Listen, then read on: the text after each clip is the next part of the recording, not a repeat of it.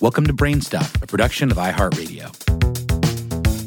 Hey, Brain Stuff, Lauren Vogelbaum here. Doing everything we can to have an immune system that runs like a top should be a priority all the time. But of course, it's on our minds more during cold and flu season and when we're worried about a deadly pandemic. You may have heard that certain foods are good for bolstering your immune system. But is that true? First off, there's no way to boost your immune system.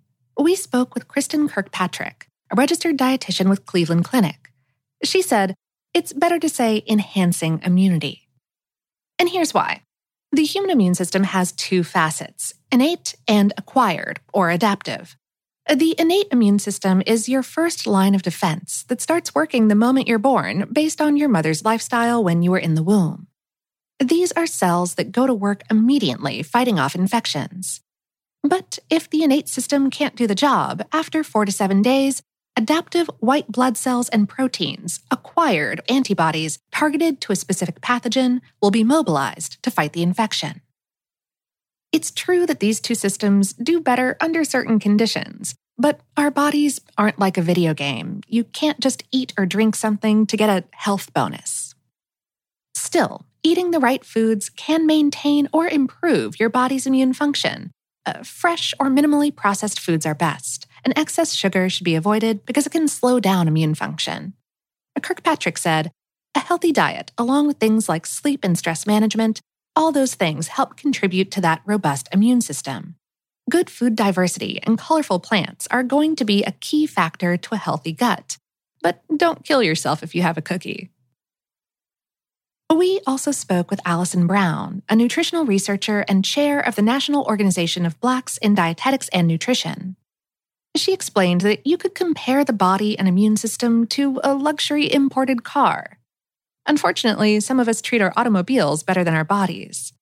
She said, if your car is a luxury car, you can't just put regular gas in a luxury car. You want to put premium fuel in it. So the same goes for your body. Here's a few things you need to fuel it right.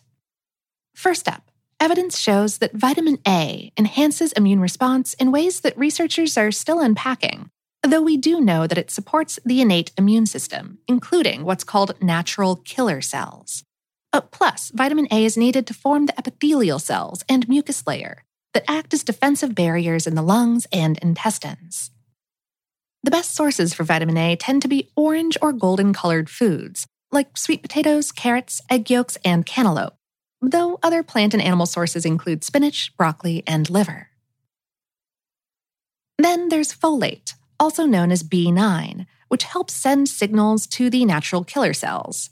It also helps with forming and repairing DNA. To incorporate more into your diet, look to lentils and other legumes, leafy greens like Brussels sprouts, beets, and the aforementioned liver. Then, of course, there's the famous vitamin C, a powerful antioxidant that does many beneficial things for the body. A 2017 research paper that explored vitamin C's impact on immunity says that it supports protective epithelial cells and killer cells work. It's also crucial for helping immune cells called macrophages to clean up infected areas. The best sources include things like citrus, kiwi fruits, and spinach. Vitamin D, the sunshine vitamin, is also critical to optimal immune function. In the body, it acts as a hormone that signals actions in cells and helps fight off viruses and infections. Low vitamin D levels are associated with higher rates of sepsis, MRSA, and hepatitis C. But when people have at least 30 nanograms per milliliter of vitamin D in their bloodstream, it can help prevent or blunt the severity of pneumonia and respiratory infections. Researchers at the Medical University of South Carolina currently are studying whether supplementing with vitamin D can lessen the severity of COVID-19 infections. They're hoping that D3 supplementation in particular could better the survival odds for Black Americans and the elderly in care homes, both being groups of people who run a higher risk of vitamin D deficiency, and both having been especially vulnerable to COVID-19. Salmon, other fatty fish, and egg yolks offer small amounts of vitamin D, and sun exposure is an easy way to synthesize vitamin D, unless you have darker skin, in which case D3 supplements are key. nutritional epidemiologist Walter Willett and colleagues at Harvard University's T.H. Chan School of Public Health recommend taking a supplement of 1,000 or 2,000 international units per day if you believe your levels might be low. For instance, if you have darker skin or get limited sun exposure. Then there's vitamin E, which is a nutrient that can help protect cells from damage and support the creation and action of T cells, which are a type of white blood cell that's important to the immune system. Good sources include almonds, sunflower seeds, and most other seeds for that matter, avocados, spinach, mangoes, butternut squash, and cooking oils like safflower and olive oil. And finally, there's selenium, a trace mineral that's necessary for certain proteins to function. Those selenoproteins help kick off the immune response when germs invade. But it also makes sure the response isn't too vigorous, which can cause inflammation and cell damage. Brazil nuts, fish, chicken, and ham all contain it.